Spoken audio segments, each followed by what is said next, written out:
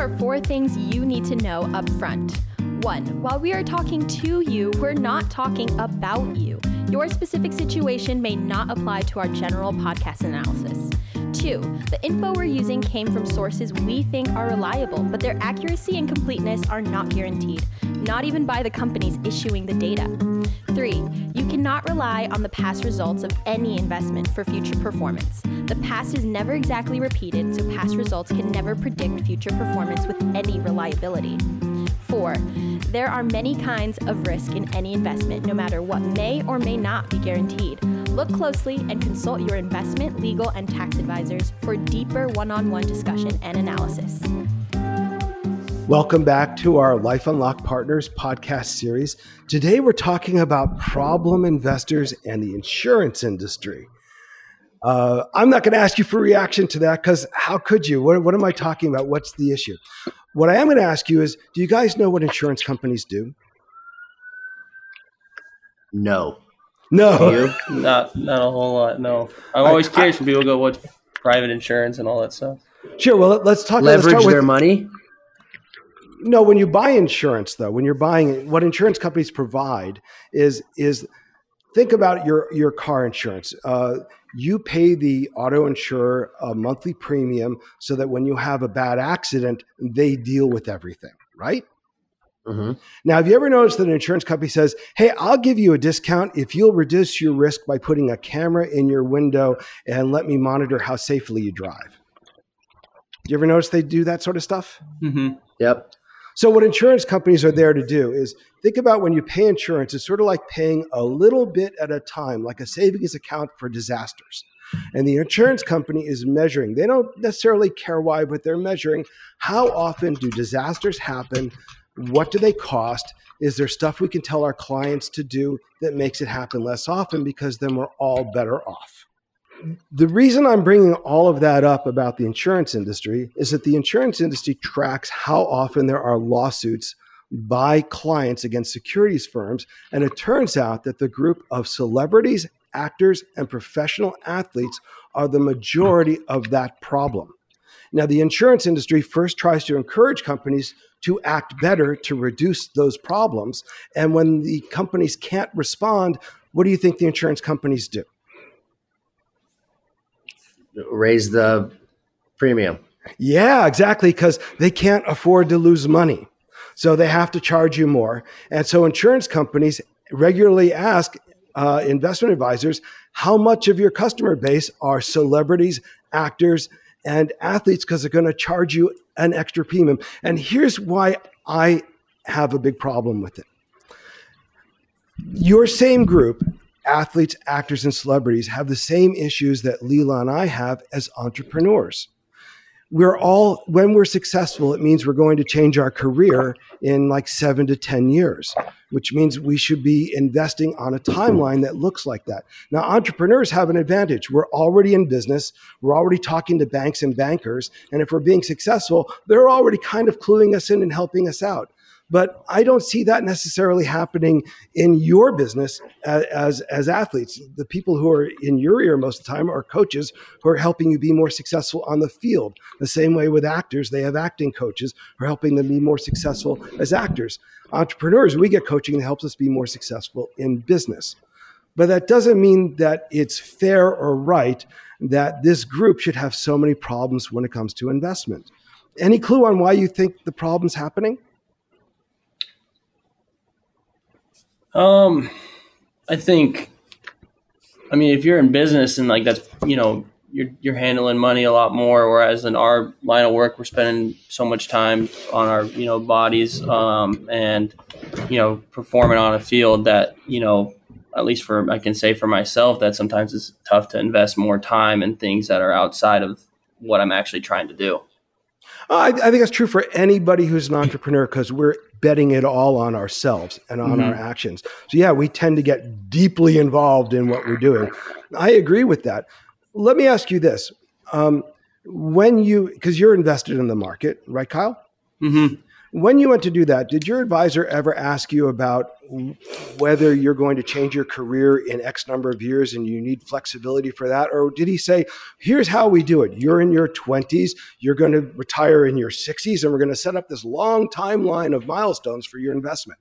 Yeah, definitely the latter. Yeah. Now, let me ask you this.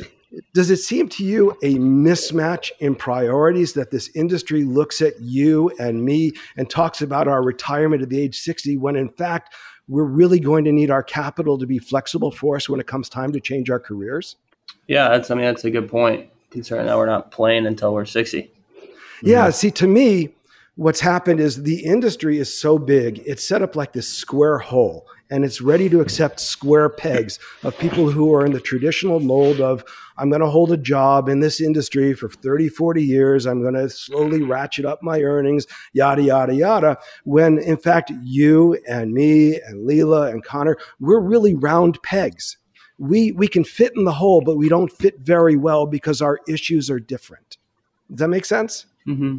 So to me, while undoubtedly some of the lawsuits that come out are really bad people on one side of the transaction or the other, but to me, so much of it is just this very simple mismatch in understanding what the issues are for people who need to change careers because they were successful.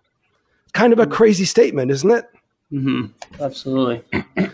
So what we're trying to do is help people who are professional athletes or actors or celebrities or entrepreneurs understand that when you're investing, your first priority, I think, needs to be building a capital base that's as flexible as my career needs it to be.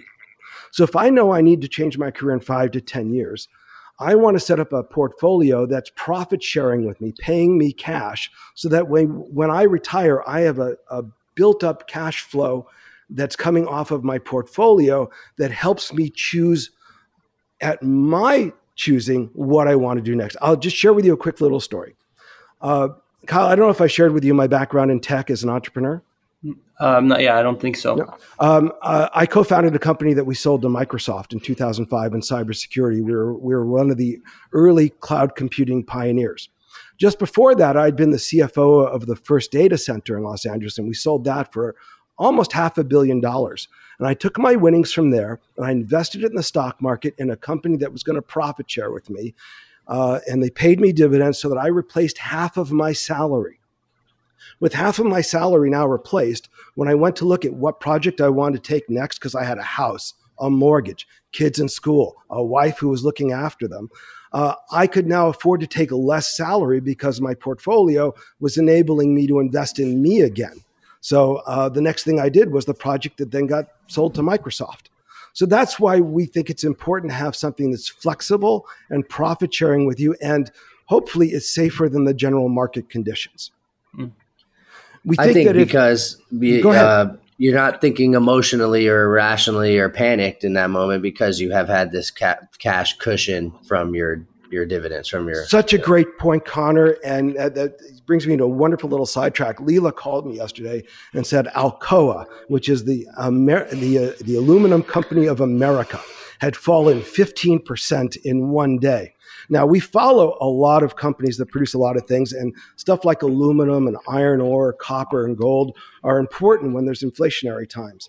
Now, here's the interesting thing about Alcoa. Alcoa doesn't profit share at the same level as other producing mining companies that we follow, like Rio Tinto or Champion Iron Ore or BHP.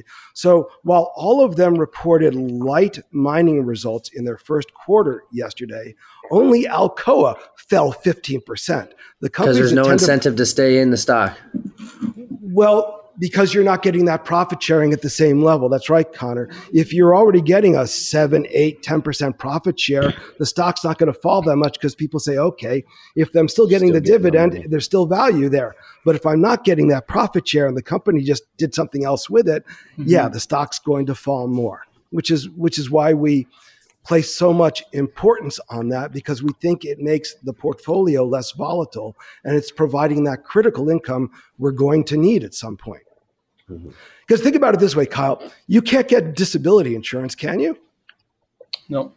No. So what happens if you have a career-ending injury in year 5 and your portfolio set up for year 20? Yeah. This is where I think a lot of the anger comes in. Because think about it, for somebody to sue a securities firm, you have to be really angry because it's expensive. But I get how people would feel angry if they put their faith in somebody who said, I've got all these models, all these risk things, and I see you're this age, so you're going to retire here. And they just completely miss what's unique to your group. Yeah, the volatility of our careers and, even on a year-to-year, day-to-day basis. Right. Means that you shouldn't have volatility in your capital base because that's how you got rewarded for that effort. Mm-hmm. And with that, you've just learned a huge chunk of what's important to Life and Lock Partners and how we construct a core portfolio for our clients.